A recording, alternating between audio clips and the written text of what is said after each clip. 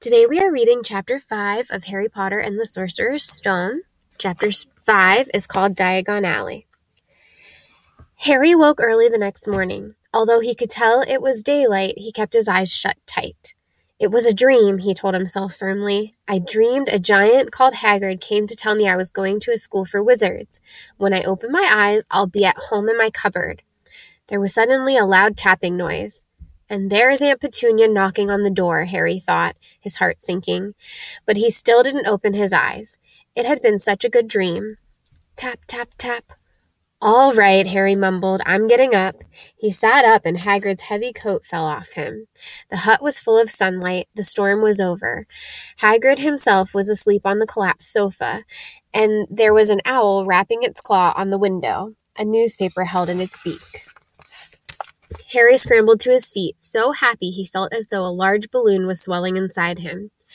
He went straight to the window and jerked it open. The owl swooped in and dropped the newspaper on top of Hagrid, who didn't wake up. The owl then fluttered onto the floor and began to attack Hagrid's coat. Don't do that! Harry tried to wave the owl out of the way, but it snapped its beak fiercely at him and carried on savaging the coat. Hagrid, said Harry loudly, there's an owl. Pay him, Hagrid grunted into the sofa. What? He wants paying for delivering the paper. Look in the pockets. Hagrid's coat seemed to be made of nothing but pockets. Bunches of keys, slug pellets, balls of string, peppermint humbugs, tea bags. Finally, Harry pulled out a handful of strange-looking coins. Give him 5 nuts, said Hagrid sleepily. Nuts? The little bronze ones. Harry counted out 5 little bronze coins, and the owl held out his leg so Harry could put the money into a small leather pouch tied to it. Then he flew off through the open window. Hagrid yawned loudly, sat up, and stretched. Best be off, Harry. Lots to do today. Gotta get up to London and buy all your stuff for school. Harry was running over the wizard coins and looking at them. He had just thought of something that made him feel as though the happy balloon inside him had got a puncture. Hagrid? Said Hagrid, who was pulling on his huge boots. I haven't got any money. And you heard Uncle Vernon last night. He won't pay for me to go and learn magic. Don't worry about that, said Hagrid, standing up, scratching his head. Do you think your parents didn't leave you anything? But if their house was destroyed, they didn't keep their gold in the house, boy. Nah, first stop for us is Gringotts, Wizard's Bank. Have a sausage. They're not bad either. They're not bad cold, and I wouldn't say no to a bit of birthday cake either. Wizards have banks? Just got the one, Gringotts, run by goblins. Harry dropped the bit of sausage he was holding. Goblins? Yeah, so you'd be mad to try and rob it, and I'll tell you that. Never mess with goblins, Harry. Gringotts is the safest place in the world for anything you want to keep safe, except maybe Hogwarts. As a matter of fact, I gotta visit Gringotts anyway, for Dumbledore, Hogwarts business. Hagrid drew himself up proudly. He usually gets me to do important stuff for him. Fetching you, getting things from Gringotts. Knows he can trust me, see? Got everything. Come on, then. Harry followed Hagrid out onto the rock. The sky was quite clear now, and the sea gleamed in the sunlight. The boat Uncle Vernon had hired was still there, with a lot of water in the bottom after the storm. How did you get here? Harry asked, looking around for another boat. Flew, said Hagrid. Flew? Yeah, but we'll get back in this. Not supposed to use magic now that I've got you. They settled down in the boat. Harry still staring at Hagrid, trying to imagine him flying. Seems a shame to row, though, said Hagrid, giving Harry another of his sideways looks. If I was to, speed things up a bit, would you mind not mentioning it at Hogwarts? Of course not, said Harry, eager to see some more magic. Hagrid pulled out the pink umbrella again, tapped it twice on the side of the boat, and they sped off toward land. Why would you be mad to try to rob Gringotts? Harry asked. Spells, enchantments, said Hagrid, unfolding his newspaper as he spoke. They say there's dragons guarding the high-security vaults. And then you gotta find your way. Gringotts is hundreds of miles under London, see? Deep under the ground. You'd die of hunger trying to get out, even if you did manage to get your hands on some. Harry sat and thought about this while Hagrid read the newspaper, the Daily Prophet. Harry had learned from Uncle Vernon that people liked to be left alone while they did this, but it was very difficult. He'd never had so many questions in his life. "Ministry of Magic messing things up as usual," Hagrid muttered, turning the page. "There's a Ministry of Magic?" Harry asked, before he could stop himself. "Course," said Hagrid.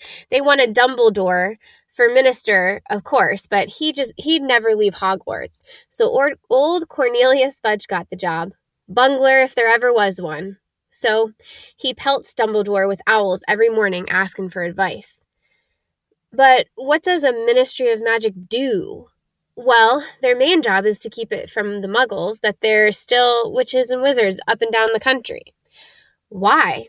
"Why? Blimey, Harry. Everyone be wanting magic solutions to their problems. Nah, we're best left alone." At this moment, the boat bumped gently into the harbor wall. Hagrid folded up his newspaper, and they clambered up the stone steps onto the street. Passers-by stared a lot at Hagrid as they walked through the little town to the station. Harry couldn't blame them. Not only was Hagrid twice as tall as anyone else, he kept pointing at perfectly ordinary things like parking meters and saying loudly, "See that, Harry? Things these Muggles dream up, eh?" "Hagrid," said Harry, panting a bit as he ran to keep up, "did you say there are dragons at Gringotts?" "Well, so they say," said Hagrid. "Crikey, I'd like a dragon." "You'd like one?" "Wanted one ever since I was a kid. Here we go." They reached the station. There was a train to London in 5 minutes' time. Hagrid, who didn't understand Muggle money, as he called it, gave the bills to Harry so that he could buy their tickets. People stared more than ever on the train. Hagrid took up 2 seats and sat knitting what looked like a canary yellow circus tent. "Still got your letter, Harry?" he asked as he counted the stitches. Harry took the parchment envelope out of his pocket. "Good," said Hagrid. "There's a list there of everything you need." Harry unfolded a second piece of paper he hadn't noticed the night before and read, "Hogwarts School of Witchcraft and Wizardry. Uniform. First-year students will require 1. 3 sets of plain work robes, black. 2. 1 plain pointed hat, black, for day wear. 3. 1 pair of protective gloves, dragon hide or similar. 4. 1 winter cloak, black, silver fastenings. Please note that all pupils' clothes should carry name tags. Course books. All students should have a copy of each of the following: The Standard Book of Spells, Grade 1, by Miranda Goshek. A History of Magic by Bathilda Bagshot. Magical Theory by Aldebert Waffling. A Beginner's Guide to Transfiguration by Emmerich Switch. 1000 Magical Herbs and Fungi by Philida Spore. Magical Draughts and Potions by Arsenius Jigger. Fantastic Beasts and Where to Find Them by Newt Scamander. The Dark Forces, A Guide to Self-Protection by Quentin Trimble. Other equipment: 1 wand, 1 cauldron, pewter, standard size 2, 1 set glass or crystal phials, 1 telescope, 1 set brass scales. Students may also bring an owl or a cat or a toad. Parents are reminded that first years are not allowed their own broomsticks. "Can we buy all this in London?" Harry wondered aloud. "If you know where to go," said Hagrid. Harry had never before been to London. Although Hagrid seemed to know where he was going, he was obviously not used to getting there in an ordinary way.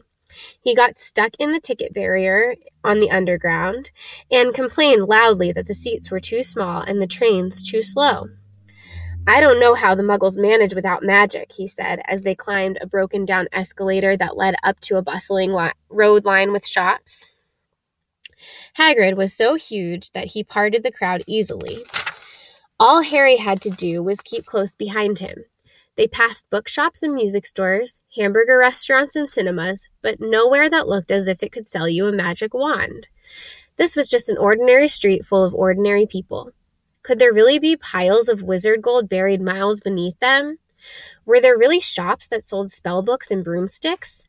Might this not all be some huge joke that the Dursleys had cooked up? If Harry hadn't known that the Dursleys had no sense of humor, he might have thought so. Yet somehow, even though everything Hagrid told him so far was unbelievable, Harry couldn't help trusting him. "This is it," said Hagrid, coming to a halt. "The Leaky Cauldron. It's a famous place." It was a tiny, grubby-looking pub.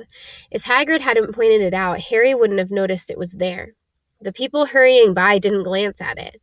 Their eyes slid from the big bookshop on one side to the record shop on the other, as if they couldn't see the Leaky Cauldron at all. In fact, Harry had the most peculiar feeling that only he and Hagrid could see it. Before he could mention this, Hagrid had steered him inside.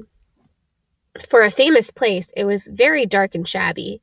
A few old women were sitting in a corner, drinking tiny glasses of sherry. One of them was smoking a long pipe. A little man in a top hat was talking to the old bartender, who was quite bald and looked like a toothless walnut. The low buzz of chatter stopped when they walked in. Everyone seemed to know Hagrid. They waved and smiled at him, and the bartender reached for a glass, saying, "The usual, Hagrid." "Can't, Tom. I'm on Hogwarts business," said Hagrid, clapping his great hands on Harry's shoulder and making Harry's knees buckle. "Good Lord," said the bartender, peering at Harry. Can this be?" The Leaky Cauldron had suddenly gone completely still and silent. "Bless my soul," whispered the old bartender. "Harry Potter, what an honor!" He hurried out from behind the bar, rushed toward Harry, and seized his hands, tears in his eyes. "Welcome back, Mr. Potter, welcome back." Harry didn't know what to say. Everyone was looking at him. The old woman with the pipe was puffing on it without realizing it had gone out. Hagrid was beaming. Then there was a great scraping of chairs, and the next moment Harry found himself shaking hands with everyone in the Leaky Cauldron. "Doris Crockford, Mr. Potter. Can't believe I'm meeting you at last." "So proud, Mr. Potter. I'm just so proud." "Always wanted to shake your hand. I'm all aflutter." "Delighted, Mr. Potter. Just can't tell you. Diggle's the name. Daedalus Diggle." "I've seen you before," said Harry, as Daedalus Diggle's top hat fell off in excitement. "You bowed to me once in a shop." "He remembers!" cried Daedalus Diggle, looking around at everyone. "Did you hear that? He remembers me." Harry shook hands again and again. Doris Crockford kept coming back for more. A pale young man made his way forward, very nervously. One of his eyes was twitching. "Professor Quirrell," said Hagrid. "Harry, Professor Quirrell will be one of your teachers at Hogwarts." "Potter," stammered Professor Quirrell, grasping Harry's hand. "Can't tell you how pleased I am to meet you." "What sort of magic do you teach, Professor Quirrell?" "Defense against the dark arts," muttered Professor Quirrell, as though he'd rather not think about it.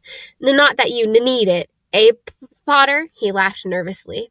"You'll be getting all your equipment, I suppose. I've got to pick up a new book on vampires myself."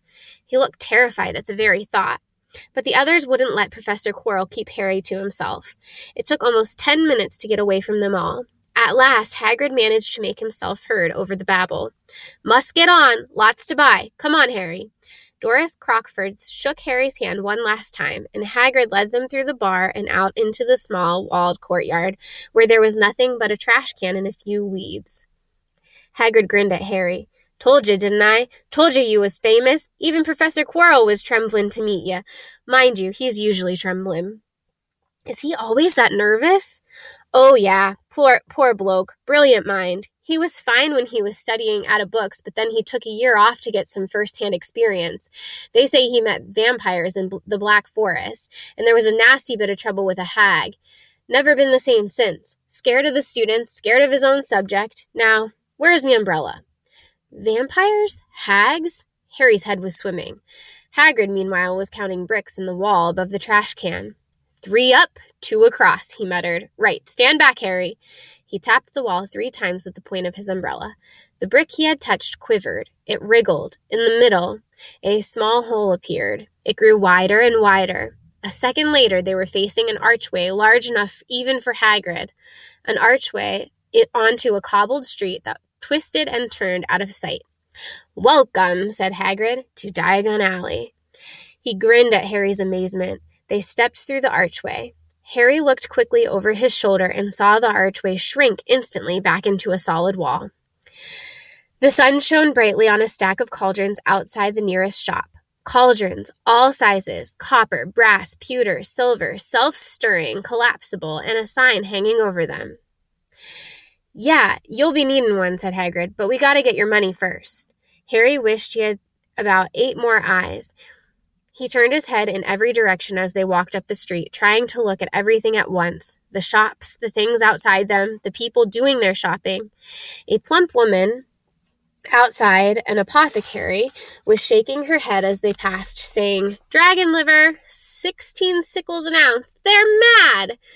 A low, soft hooting came from a dark shop with a sign saying, "Ilops, Owl Emporium, Tawny, Screech, Barn, Brown, and Snowy."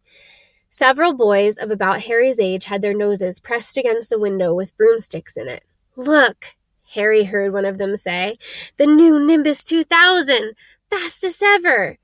There were shops selling robes, shops selling telescopes and strange silver instruments Harry had never seen before, windows stacked with barrels of bat spleens and eel eyes, tottering piles of spell books, quills, and rolls of parchment, potion bottles, globes of the moon. "Gringotts," said Hagrid. They reached a snowy white building that towered over the little shops. Standing beside its burnished bronze doors, wearing a uniform of scarlet gold, was... "Yeah, that's a goblin," said Hagrid quietly as they walked up the white stone steps toward him. The goblin was about a head shorter than Harry. He had a swarthy, clever face and a pointed beard, and Harry noticed very long fingers and feet. He bowed as they walked inside. Now they were facing a second pair of doors, silver this time, with words engraved upon them. "Enter, stranger, but take heed of what awaits the sin of greed. For those who take but do not earn must pay most dearly in their turn. So if you seek beneath our floors a treasure that was never yours, thief, you have been warned, beware of finding more than treasure there." "Like I said, you'd be mad to try and rob it," said Hagrid. A pair of goblins bowed them through the silver doors, and they were in a vast marble hall. About 100 more goblins were sitting on the high stools behind a long counter, scribbling in large ledgers, weighing coins in brass scales, examining precious stones through eyeglasses. There were too many doors to count leading off the hall, and yet more goblins were showing people in and out of these. Hagrid and Harry made for the counter. "Morning," said Hagrid to a free goblin. "We've come to take some money out of Mr. Harry Potter's safe." "You have his key, sir?" "Got it here somewhere," said Hagrid, and he started emptying his pockets onto the counter, scattering a handful of moldy dog biscuits over the goblin's book of numbers. The goblin wrinkled his nose. Harry watched the goblin on the right, weighing a pile of rubies as big as glowing coals. "Got it," said Hagrid at last, holding up a tiny golden key. The goblin looked at it closely. "That seems to be in order. And I also got a letter here from Professor Dumbledore," said Hagrid importantly, throwing out his chest. "It's about the you-know-what in Vault 713. The goblin read the letter carefully. "Very well," he said, handing it back to Hagrid. "I will have someone take you down to both vaults. Griphook." Griphook was yet another goblin. Once Hagrid had crammed all the dog biscuits back inside his pockets, he and Harry followed Griphook toward one of the doors leading off the hall. "What's the you-know-what in Vault 713, Harry asked. "Can't tell you that," said Hagrid mysteriously. "Very secret. Hogwarts business. Dumbledore's trusted me. More'n my job's worth to tell you that." Griphook held the door open for them. Harry, who had expected more marble, was surprised. They were in a narrow stone passageway lit with flaming torches. It sloped steeply downward, and there were little railway tracks on the floor. Griphook whistled, and a small cart came hurtling up the tracks toward them. They climbed in. Hagrid with some difficulty, and they were off. At first, they just hurtled through a maze of twisting passages. Harry tried to remember. Left, right, left, middle fork, right, left, but it was impossible. The rattling cart seemed to know its own way because Griphook wasn't steering. Harry's eyes stung as the cold air rushed past them, but he kept them wide open. Once he thought he saw a burst of fire at the end of a passage and twisted around to see if it was a dragon. But too late, they plunged even deeper, passing an underground lake where huge stalactites and stalagmites, grew from the ceiling and floor. "I never know," Harry called to Hagrid over the noise of the cart. "What's the difference between a stalagmite and a stalactite?" "Stalagmite's got a in it," said Hagrid. "And don't ask me questions just now. I think I'm going to be sick." He did look very green, and when the cart stopped at last beside a small door in the passageway, Hagrid got out and had to lean against the wall to stop his knees from trembling. Griphook unlocked the door. A lot of green smoke came billowing out. As it cleared, Harry gasped. Inside were mounds of gold coins, columns of silver, heaps of little bronze nuts. "All yours," smiled Hagrid. "All Harry's? It was incredible. The Dursleys couldn't have known about this, or they'd have had it from him faster than blinking. How often had they complained how much Harry cost them to keep? And all the time there had been a small fortune belonging to him buried deep under London." Hagrid helped Harry pile some of it into a bag. "The gold ones are galleons," he explained. 17 silver sickles to a galleon, and 29 nuts to a sickle. It's easy enough." "Right, that should be enough for a couple of terms. We'll keep the rest safe for you." He turned to Griphook. "Vault 713 now, please, and can we go more slowly?" "One speed only," said Griphook. They were going even deeper now and gathering speed. The air became colder and colder as they hurtled round tight corners. They went rattling over an underground ravine, and Harry leaned over the side to try to see what was down at the bottom. But Hagrid groaned and pulled him back up by the scruff of his neck. Vault 713 had no keyhole. "Stand back," said Griphook importantly. He stroked the door gently with one of his long fingers, and it simply melted away. "If anyone but a Gringotts goblin tried that, they'd be sucked through the door and trapped in there," said Griphook. "How often do you check to see if anyone's inside?" Harry asked. "About once every 10 years, said Griphook with a rather nasty grin. Something really extraordinary had to be inside this top security vault. Harry was sure, and he leaned forward eagerly, expecting to see fabulous jewels at the very least. But at first he thought it was empty. Then he noticed a grubby little package wrapped up in the brown paper lying on the floor. Hagrid picked it up and tucked it deep inside his coat. Harry longed to know what it was, but he knew better than to ask. "Come on, back in this infernal cart, and don't talk to me on the way back. It's best if I keep my mouth shut," said Hagrid. One wild cart ride later, they stood blinking in the sunlight outside Gringotts. Harry didn't know where to run first now that he had a bag full of money. He didn't have to know how many galleons there were to a pound to know that he was holding more money than he'd ever had in his whole life. More money than even Dudley had ever had. "Might as well get your uniform," said Hagrid, nodding toward Madame Malkin's robes for all occasions. "Listen, Harry, would you mind if I slipped off for a pick-me-up in the leaky cauldron? I hate them Gringotts carts." He did still look a bit sick, so Harry entered Madame Malkin's shop alone, feeling nervous. Madame Malkin was a squat, smiling witch, dressed all in mauve. "Hogwarts, dear," she said, when Harry started to speak. "Got the lot here, another young man being fitted up, just now, in fact." In the back of the shop, a boy with a pale, pointed face was standing on a footstool, while a second witch pinned up his long black robes. Madame Malkin stood Harry on the stool next to him, slipped a long robe over his head, and began to pin it to the right length. "Hello," said the boy. "Hogwarts, too?" "Yes," said Harry. "My father's next door buying my books, and mother's up the street looking at wands," said the boy. He had a bored, drawling voice. "Then I'm going to drag them off to look at racing brooms. I don't see why the first years can't have their own. I think I'll bully father into getting me one, and I'll smuggle it in somehow." Harry was strongly reminded of Dudley.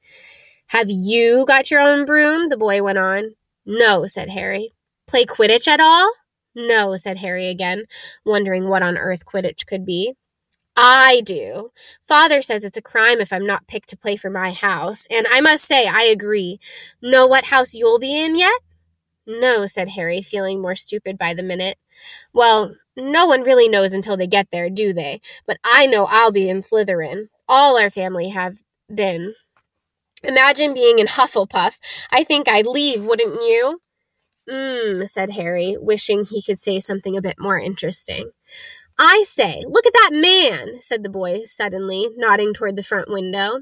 Hagrid was standing there, grinning at Harry and pointing at 2 large ice creams to show that he couldn't come in. That's Hagrid, said Harry, pleased to know something the boy didn't. He works at Hogwarts. Oh, said the boy, I've heard of him. He's a sort of servant, isn't he? He's the gameskeeper, said Harry. He was liking the boy less and less every second. Yes, exactly. I think he's a sort of savage, lives in a hut on the school grounds, and every now and then he gets drunk and tries to do magic and ends up setting fire to his bed. I think he's brilliant, said Harry coldly. Do you? Said the boy with a slight sneer. Why is he with you? Where are your parents? They're dead, said Harry shortly. He didn't feel much like going into the matter with this boy. Oh, sorry, said the other, not sounding sorry at all. But they were our kind, weren't they? They were a witch and a wizard, if that's what you mean. I really don't think they should be let out. They should let the other sort in, do you? They're just not the same. They've never been brought up to know our ways. Some of them have never even heard of Hogwarts until they get the letter. Imagine! I think they should keep it in the old wizarding families. What's your surname, anyway? Before Harry could answer, Madame Malkin said, That's you done, my dear. And Harry, not sorry for an excuse to stop talking to the boy, hopped down from the footstool. Well, I'll see you at Hogwarts, I suppose, said the drawling boy. Harry was rather quiet as he ate the ice cream Hagrid had brought him, chocolate and raspberry with chopped nuts. What's up? Said Hagrid. Nothing, Harry lied. They stopped to buy parchment and quills. Harry cheered up a bit when he found a bottle of ink that changed color as you wrote. When they had left the shop, he said, Hagrid, what's Quidditch? Blimey, Harry, I keep forgetting how little you know. Not knowing about Quidditch. Don't make me feel worse, said Harry. He told Hagrid about the pale boy and Madame Malkin's. And he said people from Muggle families shouldn't be allowed in. You're not from a Muggle family. If he'd known who you were, he's grown up knowing your name if his parents are wizarding folks. You saw what everyone in the Leaky Cauldron was like when they saw you. Anyway, what does he know about it? Some of the best I ever saw were the only ones with magic in them in a long line of muggles. Look at your mum. Look what she had for a sister. So what is Quidditch?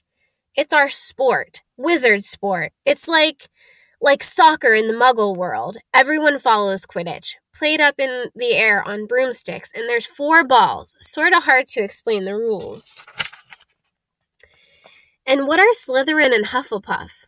Schoolhouses. There's 4. Everyone says Hufflepuff are a lot of duffers, but I bet I'm in Hufflepuff, said Harry gloomily. Better Hufflepuff than Slytherin, said Hagrid darkly. There's not a single witch or wizard who went bad who wasn't in Slytherin. You know who was one. You know who was at Hogwarts? Years and years ago, said Hagrid.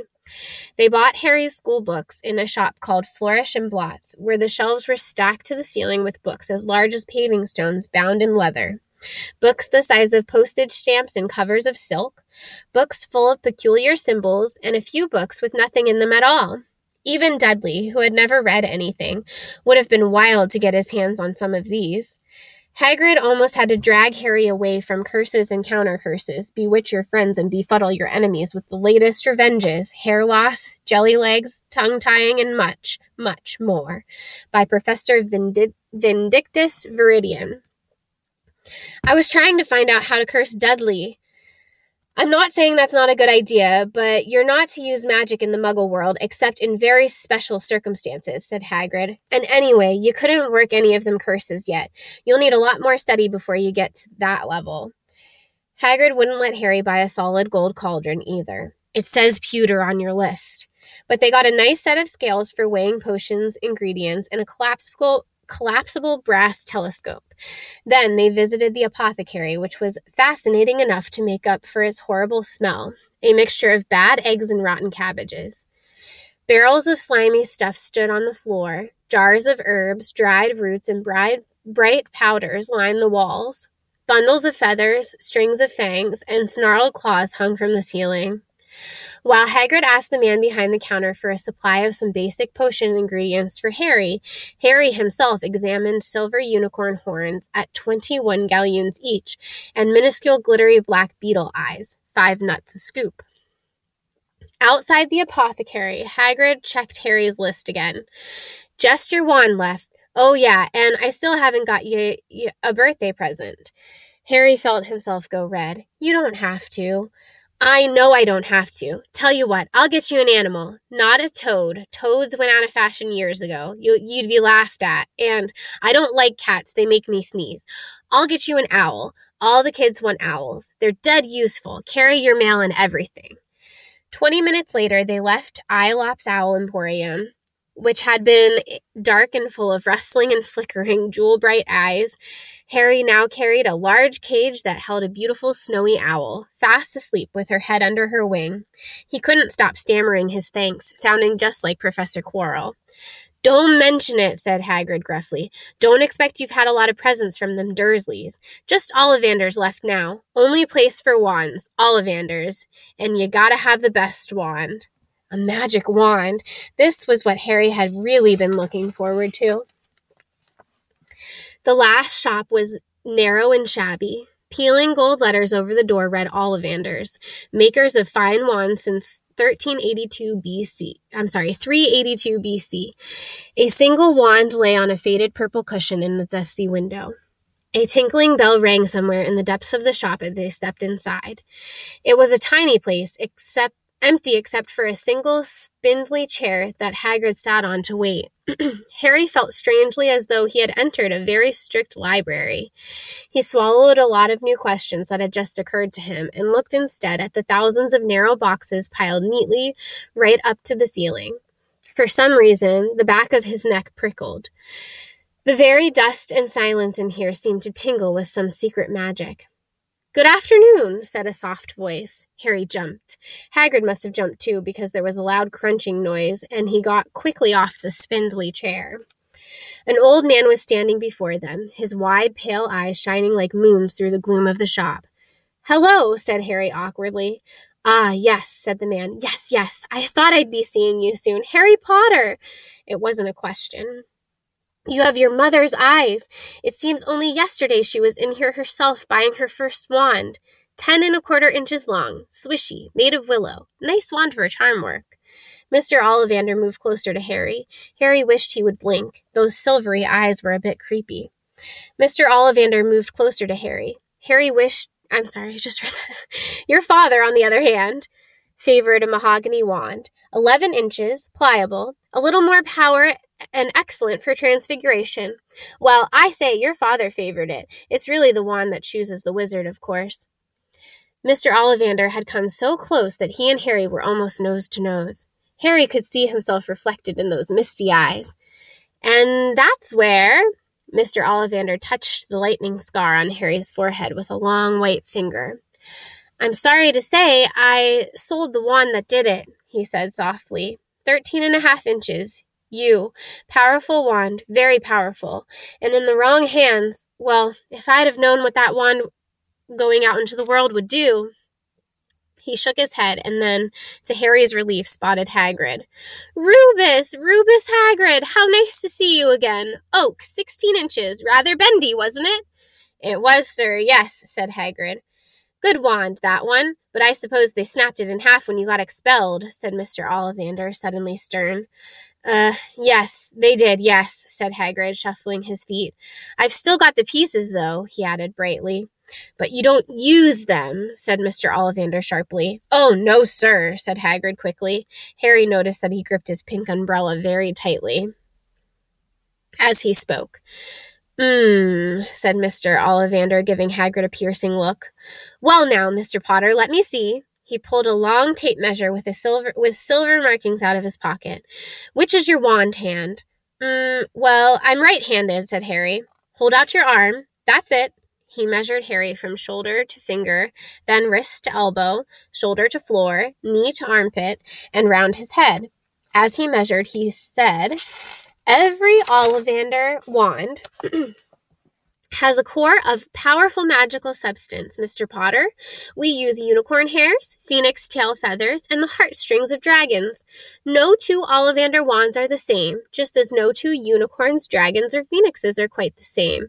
And of course, you will never get such good results with another wizard's wand.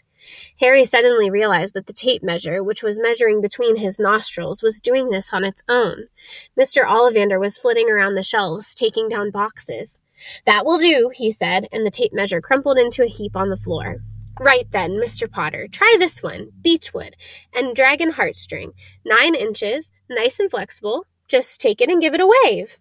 Harry took the wand and, feeling foolish, waved it around a bit, but Mr. Ollivander snatched it out of his hand almost at once. "Maple and phoenix feather, 7 inches, quite whippy, try." Harry tried, but he hardly raised the wand when it, too, was snatched back by Mr. Ollivander. "No, no, here, ebony and unicorn hair, 8.5 inches, springy. Go on, try it out." Harry tried and tried. He had no idea what Mr. Ollivander was waiting for. The pile of tried wands was mounting higher and higher on the spindly chair, but the more wands Mr. Ollivander pulled from the shelves, the happier he seemed to become. "Tricky customer, eh? Not to worry, we'll find the perfect match here somewhere. I wonder, now. Yes, why not? Unusual combination. Holly and phoenix feather, 11 inches, nice and supple." Harry took the wand. He felt a sudden warmth in his fingers. He raised the wand above his head, brought it swooshing down through the dusty air, and a stream of red and gold sparks shot from the end like a firework, throwing dancing spots of light onto the walls. Harry whooped and clapped, and Mr. Ollivander cried, "Oh, bravo! Yes, indeed! Oh, very good! Well, well, well! How curious! How very curious!" He put Harry's wand back into its box and wrapped it in brown paper, still muttering, "Curious, curious." "Sorry," said Harry, "but what's curious?" Mr. Ollivander fixed Harry with his pale stare. "I remember every wand I've ever sold, Mr. Potter. Every single wand. It so happens that the phoenix whose tail feather is in your wand gave another feather, just one other. It is very curious indeed that you should be destined for this wand when its brother... Why, its brother gave you that scar." Harry swallowed. "Yes, 13.5 inches. You. Curious indeed how these things happen. The wand chooses the wizard, remember. I think we must expect great things from you, Mr. Potter. After all, he who must not be named did great things. Terrible, yes, but great." Harry shivered. He wasn't sure he liked Mr. Ollivander too much. He paid 7 gold galleons for his wand, and Mr. Ollivander bowed them from his shop. The late afternoon sun hung low in the sky as Harry and Hagrid made their way back down Diagon Alley, back through the wall, back through the leaky cauldron, now empty. Harry didn't speak at all as they walked down the road. He didn't even notice how much people were gawking at them on the underground, laden as they were with all their funny-shaped packages, with the snowy owl asleep in its cage on Harry's lap. Up another escalator out into Paddington Station. Harry only realized where they were when Hagrid tapped him on the shoulder. "Got time for a bite to eat before your train leaves," he said. He bought Harry a hamburger, and they sat down on plastic seats to eat them. Harry kept looking around. Everything looked so strange somehow. "You all right, Harry?" "You're very quiet," said Hagrid. Harry wasn't sure he could explain. He just had the best birthday of his life, and yet he chewed his hamburger, trying to find the words. "Everyone thinks I'm special," he said at last. "All those people in the leaky cauldron. Professor Quirrell, Mr. Ollivander, but I don't know anything about magic at all. How can they expect great things? I'm famous, and I can't even remember what I'm famous for. I don't know what happened when the night my parents died." Hagrid leaned across the table. Behind the wild beard and eyebrows he wore a very kind smile. "Don't you worry, Harry. You'll learn fast. Everyone starts at the beginning at Hogwarts. You'll be just fine. Just be yourself. I know it's hard. You've been singled out, and that's always hard. But you'll have a great time at Hogwarts. I did. Still do, as a matter of fact."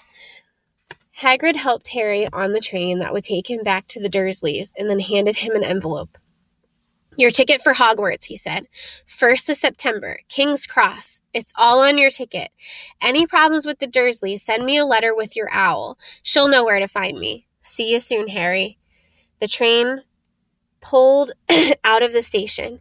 Harry wanted to watch Hagrid until he was out of sight. He rose in his seat and pressed his nose against the window, but he blinked and Hagrid had gone. And that is the end of chapter 5.